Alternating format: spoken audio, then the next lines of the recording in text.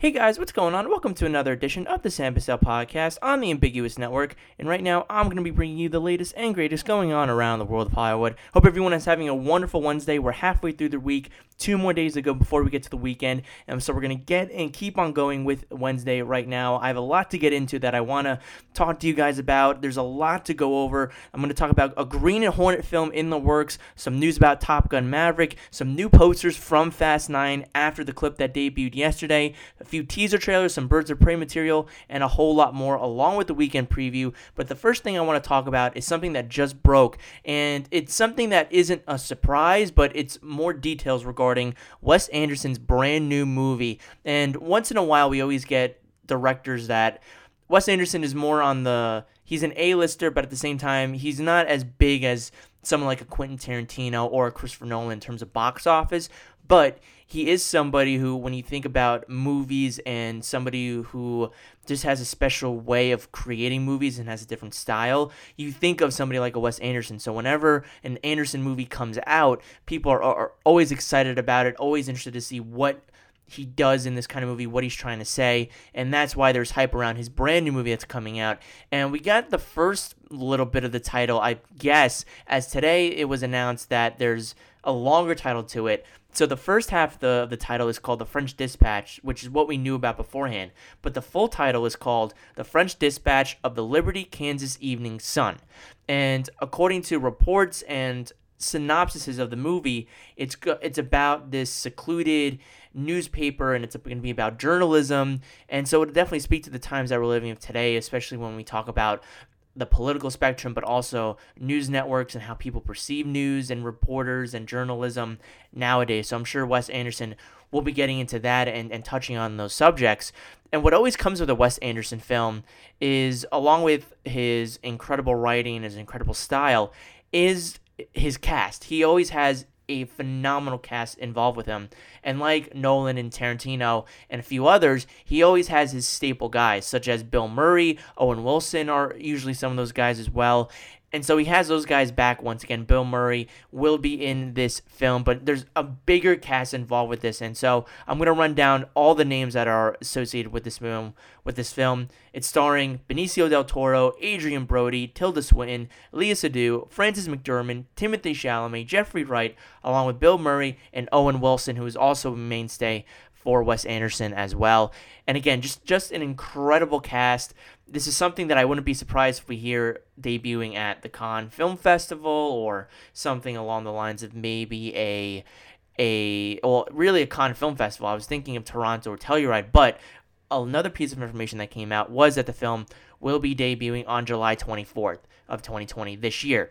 So definitely it's coming out during the summer movie season, and I do think that this is a movie that will be premiering at Cannes. It's going to be produced by Searchlight Pictures, so it's going to be under the brand name of Disney once again. So Disney has their kind of director that Sony now has with Quentin Tarantino, and I'm sure Disney positioned this or Searchlight Pictures, as it's called nowadays, positioned this as to be that kind of film that I would not be surprised if we heard sometime in the next few weeks, in the next few months, that The French Dispatch is going to premiering at the Cannes Film Festival. Whether it is probably going to be for a competition and it'll have a big release date like Once Upon a Time in Hollywood had last year as well. So I think that is what Searchlight Pictures and Disney have in store for this film, which I'm excited about. I really love the Grand Budapest Hotel. I think that's one of my favorites of his, along with The Fantastic Mr. Fox and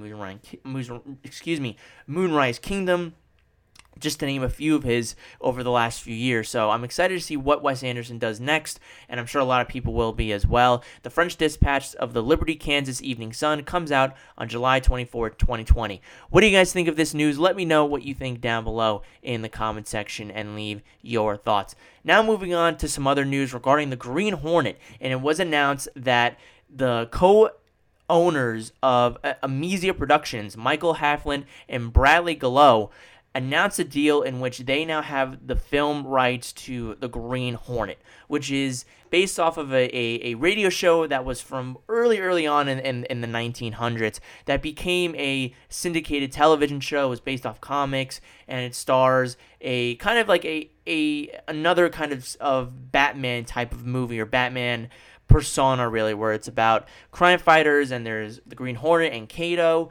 And I don't know a lot about the Green Hornet, but I remember watching the 60s television show, which they also crossed over with the Adam West Burt Ward Batman show in the 66 as well. So I remember that, and of course I remember the Seth Rogen movie that came out in 2011 that went on to gross around $227 million worldwide. It also starred Cameron Diaz, Christoph Waltz. So there's a lot of people that were involved with that, but to me, there were some moments of the Green Hornet that came out of in the earlier part of the 2010s that I enjoyed.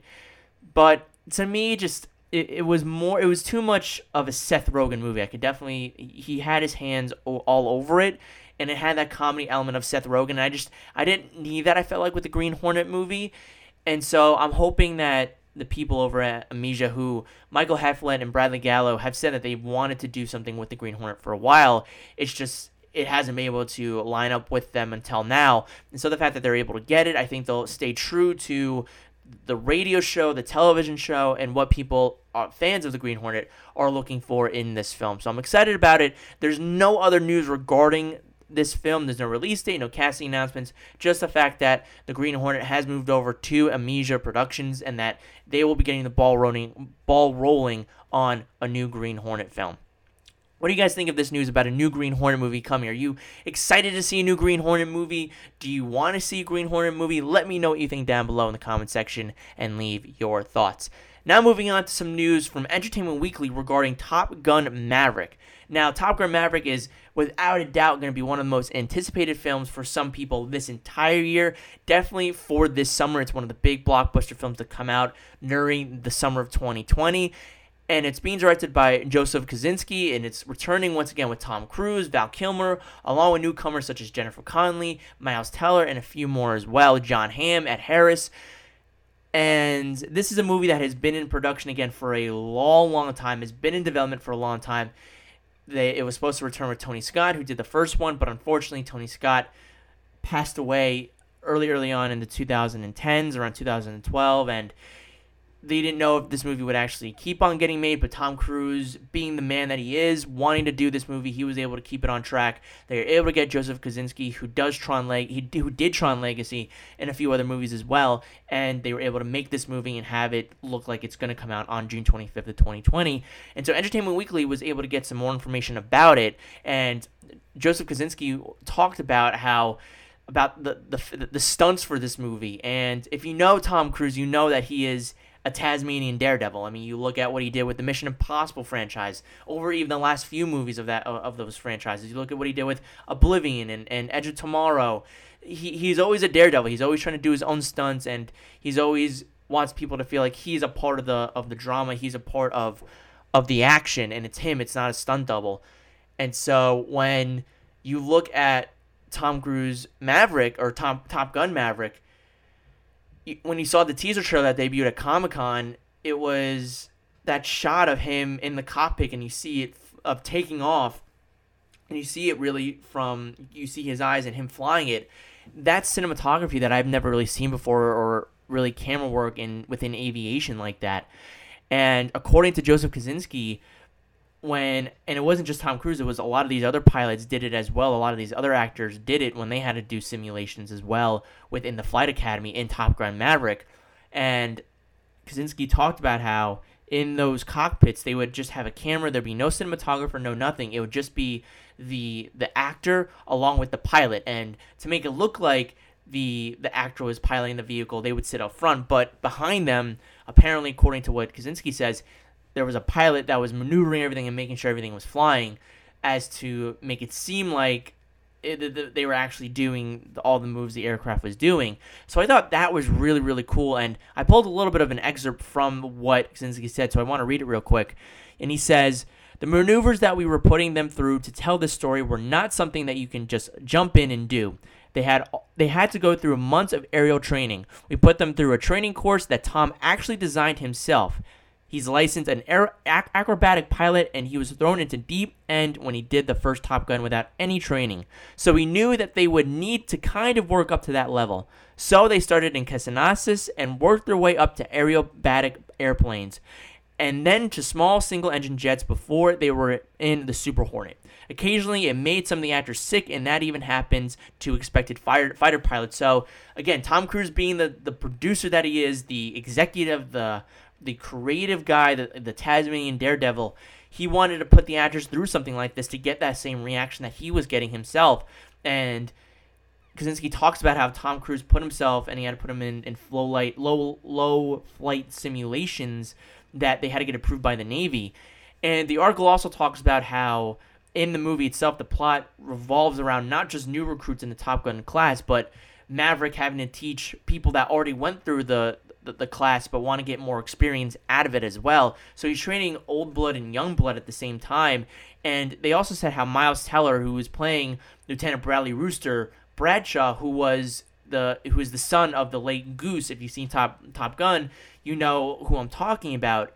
And the movie that's the core relationship, as it carries on that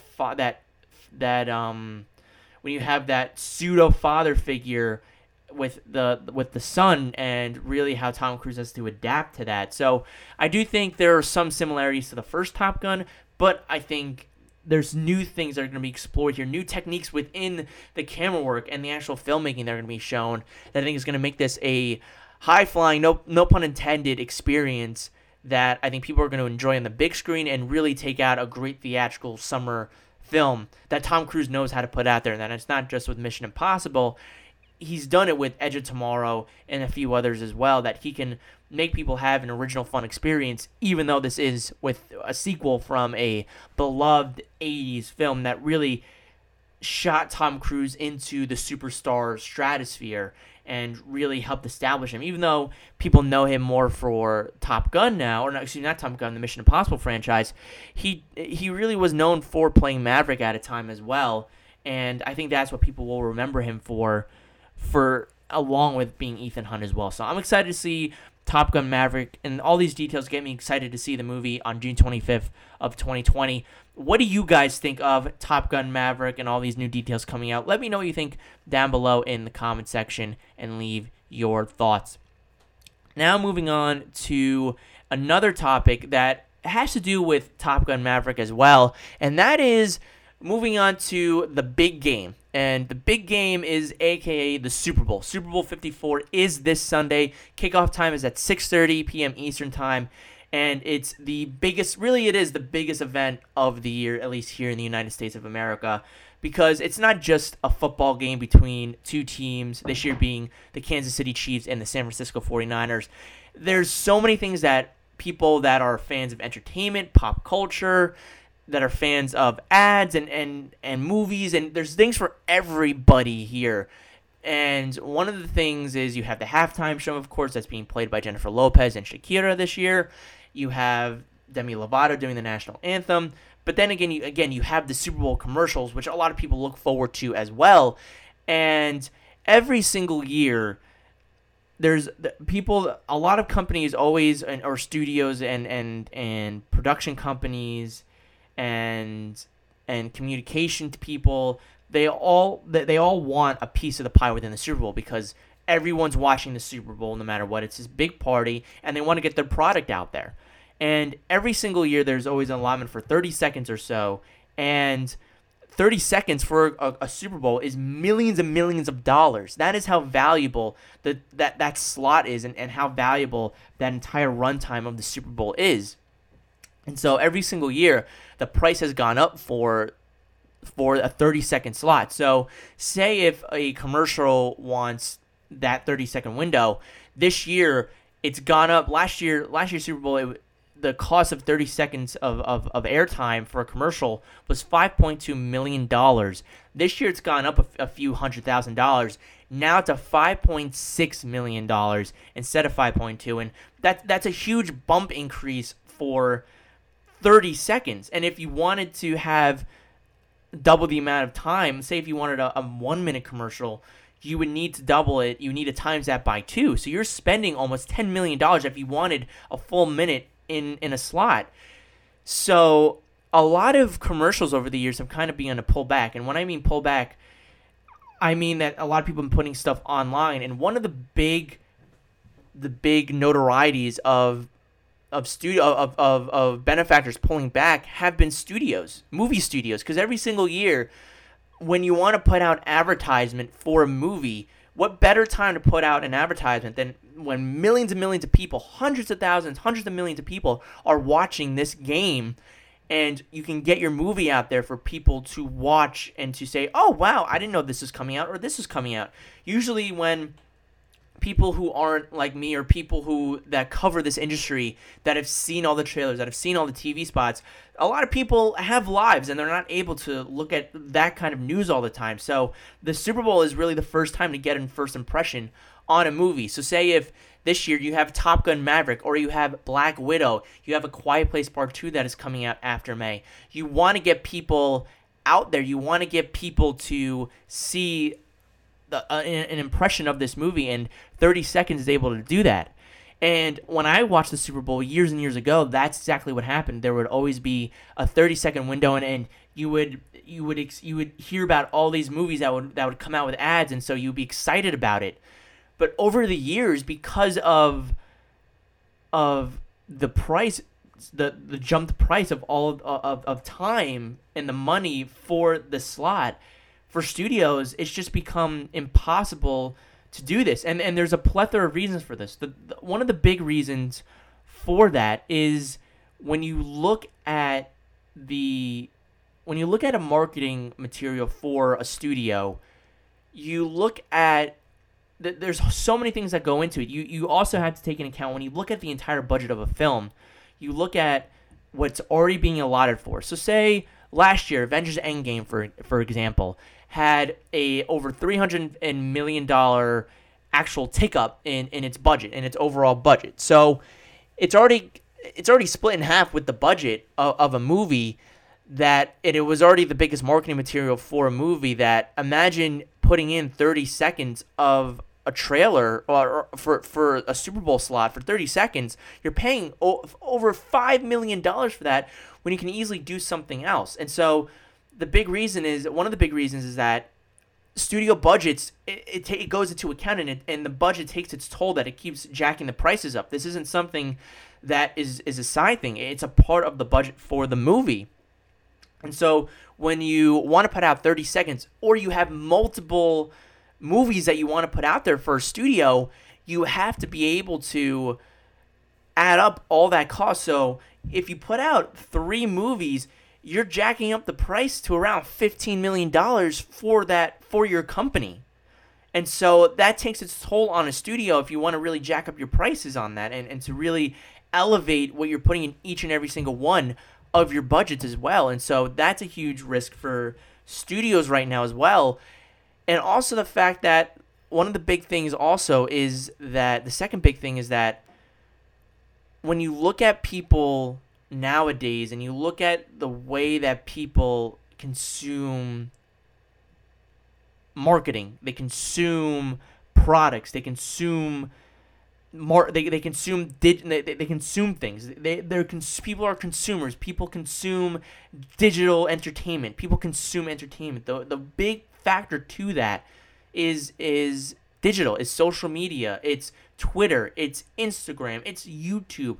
People can go online and look at trailers already. So say if you want to release something online, you can do that already. You can go on and you can put a TV spot on YouTube that you can put on for a lesser price, and you can do something for not for $5 million. You can do something for maybe $1 million or so, or for a few $100,000, or you can put it on your own site and do it for free.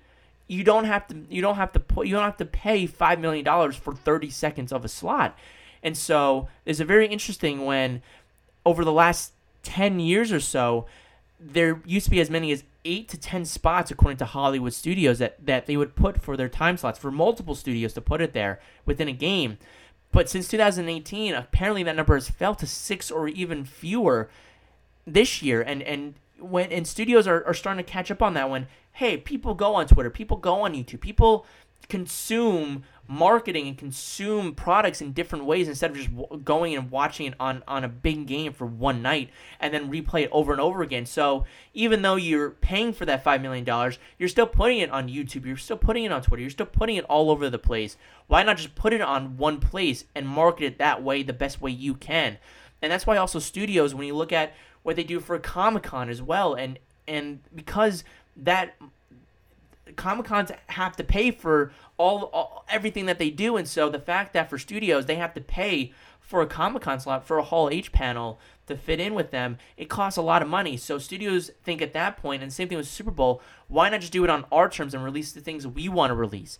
And even and studios like Warner Brothers and also Universal as well, or more so Warner Brothers and Universal, I was thinking of another studio, but Warner Brothers and Universal don't want to partake in this year's Super Bowl because, especially for the game itself, it's a lot of money.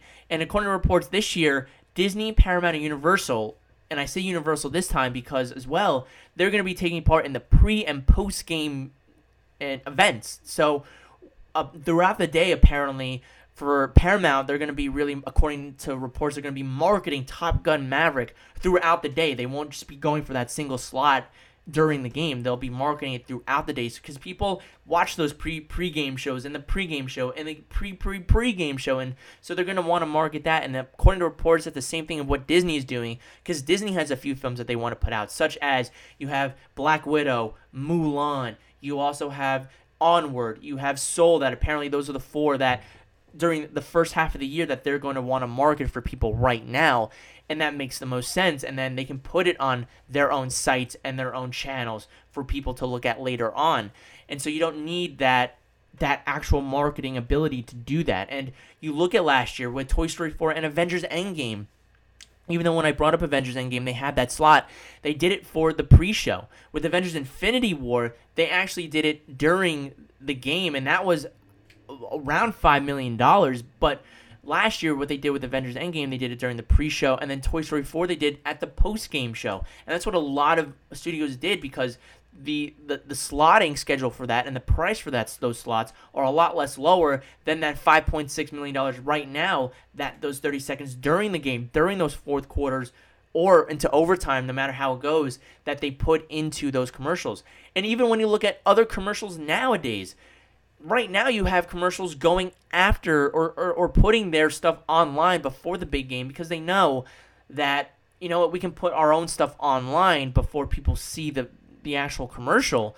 So there's so many different avenues now for Super Bowl ads than it was beforehand, and a lot of that is digital content and being able to look on YouTube, Twitter, and social media and streaming services and digital content instead of watching it on the television, when that was a lot of the mainframes. I remember when Transformers movies, especially Transformers Revenge of the Fallen, Dark of the Moon, you had the likes of Captain America the Winter Soldier at one point. I don't believe the Avengers did it in 2012, but I do remember for a good portion, Green Lantern, I remember, did it in 2011. Harry Potter didn't do it, but Transformers Dark of the Moon did it in 2011. So there have been movies over the years that have gone out to do the Super Bowl ads, but this year it makes sense for studios not to do it, and I can't blame them one bit not to pay $5.6 million for 30 seconds, when, again, say if you wanted a full minute for any company, say if Bud Light wanted a full minute ad,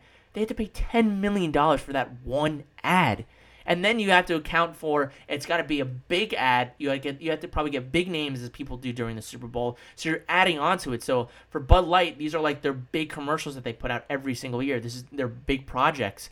So it's a lot. And it's a great time. It's a fun time. But you realize the inner workings behind companies and ads and during the Super Bowl. It's kind of crazy and surreal to think that for $5 million, around $5 million, 5.6 to be exact, that is just for 30 seconds of a commercial during the big game. But what do you guys think of this news regarding the Super Bowl ads, and that there will be fewer ads during the game and during the pre and post game show as well? Even today, SpongeBob SquarePants, the Super Bowl spot for the new SpongeBob SquarePants movie, that released today as well, and it's going to release during the game on February 2nd. So it just goes to show that people are putting stuff out right now to get their content out before the big game so people can see it, as right now the big game is all the hype in the sports world. In lighter news, and when we talk in tragedy, the serious story is, of course, the passing of Kobe, but right now what people are trying to look forward to this weekend is the Super Bowl, which people will have their eyes glued to. Again, whether you're a sports fan, entertainment fan, or just somebody who just wants to be a part of the conversation and wants to be a part of the big game, people watching it and people are glued to it. That's why it's the biggest event of the year for America is the Super Bowl, and it's like a holiday at this point.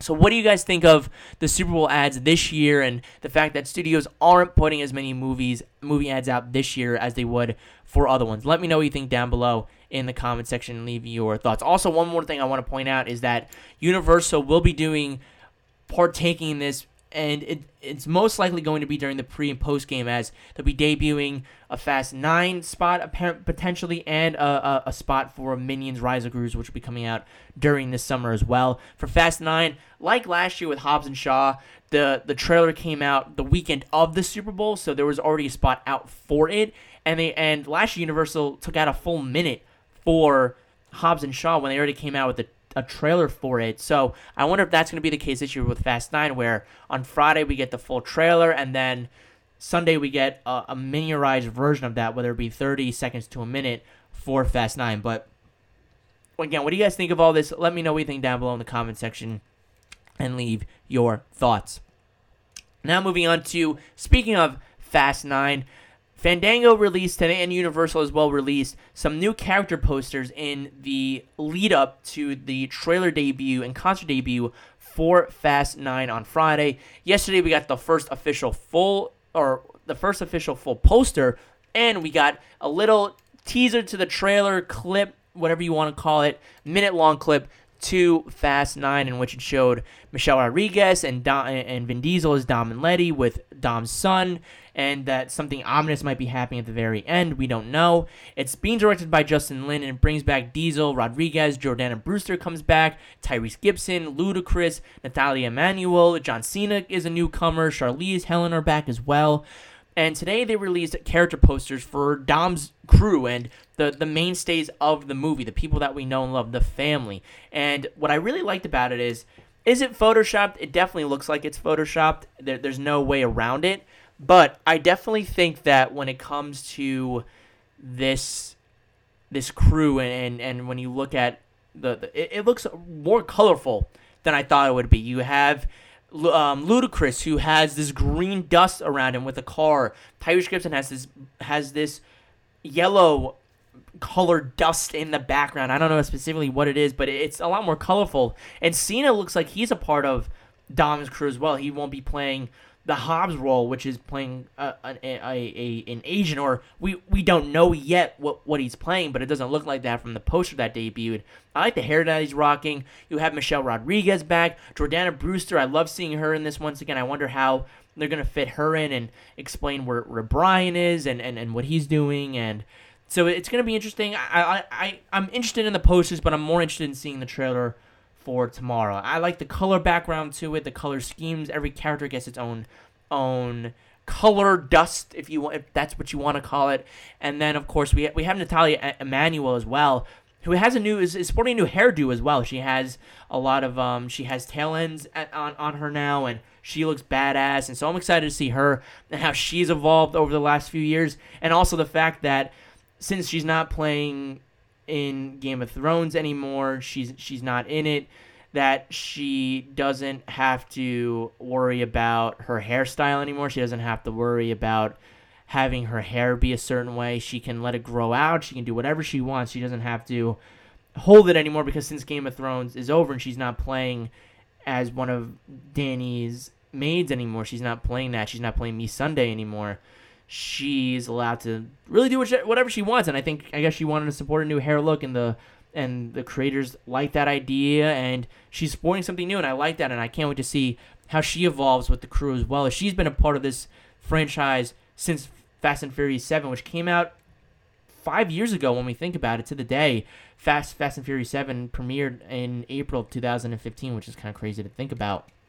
So I think with Fast 9, it's just getting back with the crew again and seeing the journey that we're going to go on with these characters. And it's all about the action. What kind of action are we going to get that we can see on the big screen and enjoy from beginning to end? So I'm excited about that. It comes out on May 22nd of this year. What do you guys think of the poster? Let me know what you think down below in the comment section and leave your thoughts. Now moving on to a few trendy trailers that came out today. And the first one I want to get into is for Fantasy Island, the new Blumhouse film that's coming out on Valentine's Day, February 14th. It's directed by Jeff Wadlow and is starring Michael Pena, Maggie Q, Lucy Hale, and Austin Stowell. And to me, this is a little bit more along the lines of what is more of a thriller horror film than just a straight-up horror movie. It definitely has those elements. And to me, this is just one film in a list of incredible films that are coming out on Valentine's Day. And what I mean by incredible films, are the films going to be good? I don't know. I haven't seen them yet. I haven't even heard reviews for these movies yet. But when I say incredible films, it's an incredible list of movies, incredible genre of movies, and a plethora of films that people can choose from, that couples and families can choose from during President's Day weekend and Valentine's Day weekend. I've never seen a more stacked weekend where I don't know if I'm going to be able to fit all these movies in. You have Sonic the Hedgehog for family members. You have The Photograph for people that want to go out for more of a rom-com, romantic drama kind of feel to it. Or if you want to go more along the lines of, if you like horror thrillers for Valentine's Day and you want to just have some fun in the theater, that's what you can do for that weekend as well. So there's just an abundance of things to go check out, and Fantasy Island is just one of those films, and it seems like it could be a good time. I don't know what the plot is going to be. It looks interesting of when you go and it seems like a fun fantasy vacation, but turns into a nightmare of things that you wish would happen turn into things that become your nightmare, essentially, and it looks interesting, but I want to hear the buzz for it, and I want to see what the reactions are, because Blumhouse can be either hit or miss, and this seems like it's something that's in-house that's done. It's not something that they are able to kind of buy and create and get producers on. It specifically says Blumhouse's Fantasy Island, so this is something that they're trying to come out with in-house as well, so I'm excited about it, and they always keep the budgets very low, so this movie could potentially hit very big, especially if the reviews are very good for it. It definitely could topple maybe number one, probably not number one since Birds of Prey will still be out, and you'll have that movie, which is coming out next week, which will be its second weekend out and release on February 14th. So there's just an abundance of movies that are coming out that you can just check out and see and enjoy. So I think it's very interesting, and I'm really excited about to see where it goes from there. What did you guys think of this? What did you guys think of the Fantasy Island trailer? Let me know down below in the comment section and leave your thoughts. Now moving on to Birds of Prey, and we were just talking about it a few seconds ago, really. And today is the world premiere in London, which I was actually just checking out before I came on to talk about this on the podcast. And today's the world premiere. There's going to be reactions to the movie, and I'll have that for you guys tomorrow, which is now, even though Bad Boys for Life has become a blockbuster hit, nobody in the beginning had it being that blockbuster hit in January. Birds of Prey, when you looked at the slate for 2020 in early January, the 1st of January, the first weekend of January, the first big blockbuster you saw was on February 7th, Birds of Prey, and the Fabulous Emancipation of One Harley Quinn. And so this is the first big anticipated film that's coming out this year, and it's a more lower budgeted, R-rated fun flick, it seems like, from the DCEU, back once again after coming off of what they did with Joker, doing something back within this universe that includes members of the Suicide Squad like Harley Quinn. It's starring Margot Robbie once again. You have Mary Elizabeth Winstead, Jumi Smollett-Bell, Rosie Perez, Ewan McGregor as Black Mask. It's directed by Kathy Ann. This is something that seems like it's going to be a fun film. It's tracking for $50 million this opening weekend. I'm excited about it. This has really been something that I wasn't really into at first, but I've gotten back into it, and the last trailer really sold me on it just being a fun flick to begin the year, and that's all I want with this. And there's going to be reviews coming out for it soon, and so, again, I'll have that for you guys in tomorrow, and they'll talk about if this film is a hit. Does it continue the trend of DC doing new ideas, new things, where this is going to be the first R-rated film within the DCEU? When you talk about R-rated films in DC, last year's was Joker, but that wasn't in the DCEU. This is within the extended universe that has Suicide Squad and Batman and Superman and Wonder Woman, Aquaman, Shazam. That's that universe, and so this is the first rated R film to do that. And I was reading an interview with Kathy Ann where she talks about how she talked with Patty Jenkins about how she was able to go through the process of creating a comic book movie, and Patty Jenkins accordingly said that you just make it your own. Nobody knows the property better than you. And Kathy Yang, who comes from the indie world, wanted to do something different, wanted to make a gritty film, but had that, see it from Harley Quinn's perspective, which is really a fun, crazy, loony kind of perspective, but something that isn't so down and gritty, even though the action probably will be.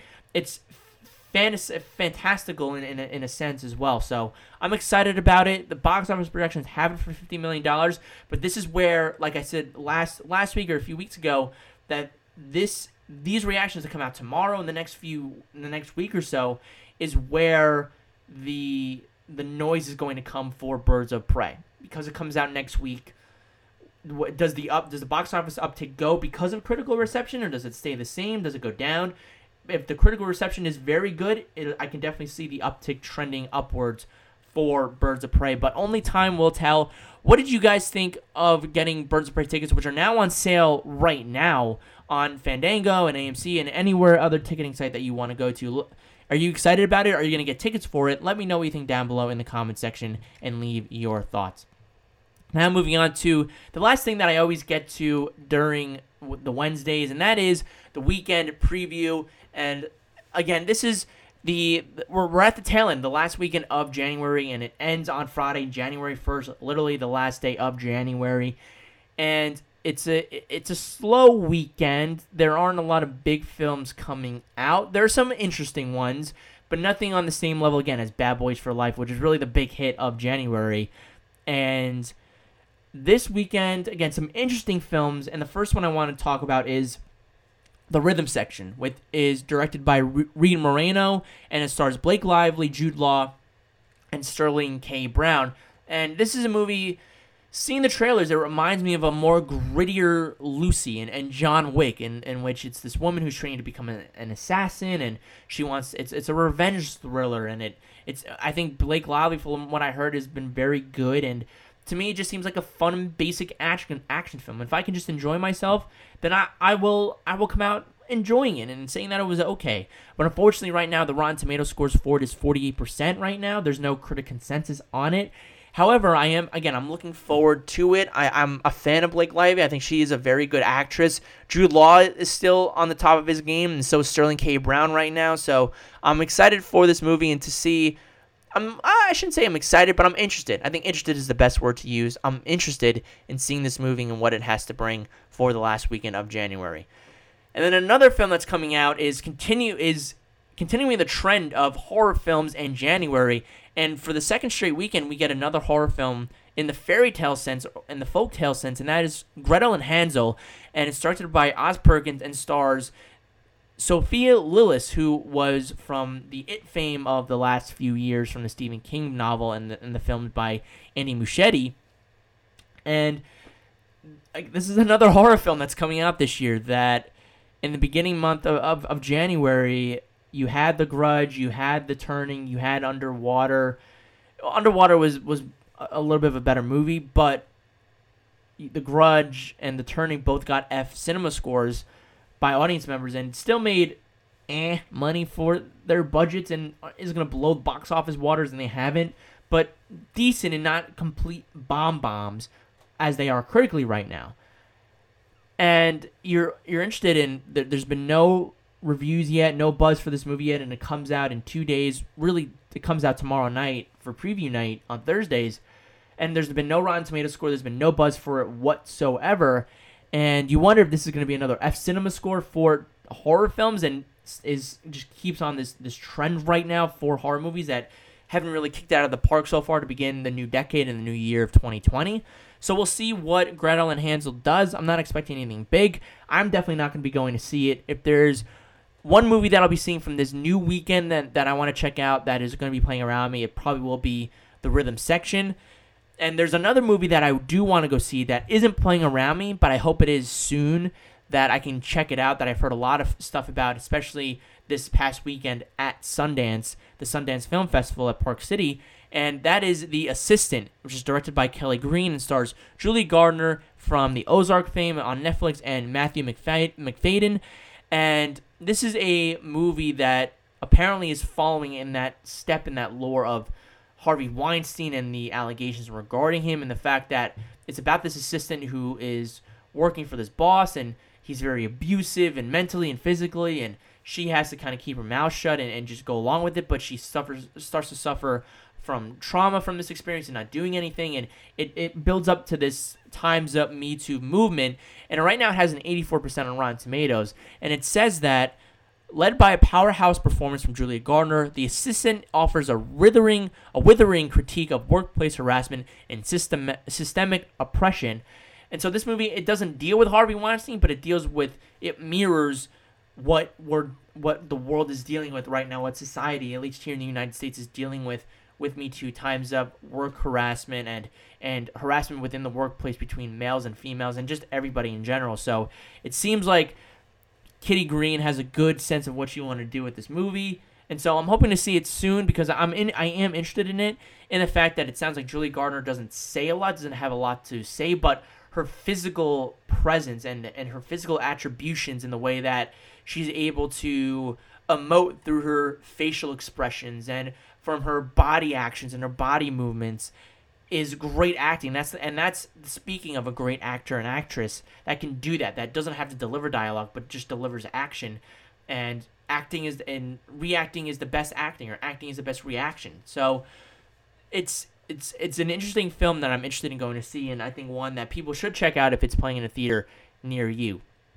One film that will not be playing in any theaters nearby, that will be going right to the streaming service Netflix, that just came out of the Thursday night premiere of the Sundance International Film Festival last week, is the Taylor Swift documentary Miss Americana.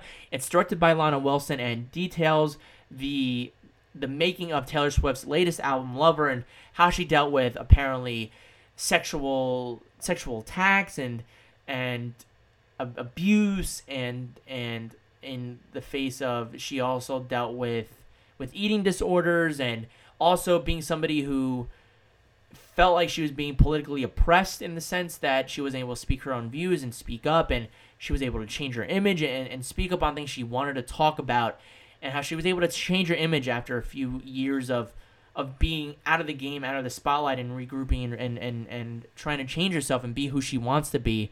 And so I've heard really good things about this film. It's got an 83% on Rotten Tomatoes. It says, Taylor Swift, Miss Americana provides an engaging, if somewhat deliberately opaque, backstage look at a pop star turned cultural phenomenon. And that is exactly what Taylor Swift is. I think this film, Netflix is definitely hoping to get a big following from this movie, get all the Taylor Swift fans, or aka the Swifties, and I'll be having a review for this movie during the weekend. I'll have something out on my social media accounts, and I'll have something up on the podcast soon as well for the film, because I know a lot of people will be looking forward to that. And the same thing for this weekend. I'm going to be going to see The Gentleman hopefully this weekend, along with The Rhythm Section. So there'll be some reviews to come out as well, along with a Little Women review that's going to be coming out as well, and also a Bad Boys for Life review, along with the Miss Americana review that I'll probably be watching tomorrow, since it'll be, or not tomorrow, on January 31st when it premieres on Netflix, and so I'm excited about it. I am a fan of Taylor Swift's music, and so to see her go through these changes and really get an in-depth look at an artist, and artists are really starting to open up through documentaries and through works of art that reflect on them, and they want people to see this vulnerable side of them and see what they're going through. And so I think for Taylor Swift, this is a big step forward for her and for her fans to see what she does in a documentary like this. So I'm excited for her. I'm excited to see this documentary and hear what the buzz is all about for this one.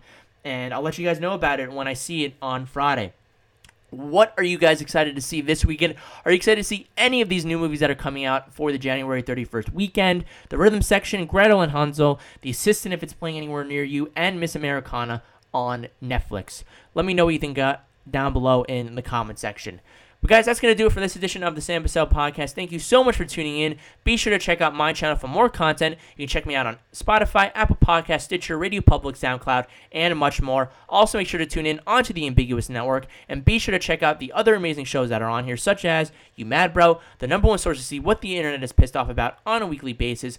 Also, check out Goal-Driven Professionals, geared toward improving client relations, return on investment, and customer acquisition costs for independent businesses and services. And check out our brand new show, The Daily Grind, a weekly motivational podcast with Kelly Johnson, giving you everyday tips and key takeaways on reaching your goals. You can check them out on the website ambiguousproduction.com, also on Facebook and Twitter at RealAmbiguous. And if you want to check out Canopy Treehouse, use the coupon code AMBIGUOUS. Also, make sure to follow me on social media on Twitter at Bussell Samuel. That's BUSSELL SAMUEL, and on Facebook at Sam Bussell. Thank you guys again so much, and until next time, keep on screening.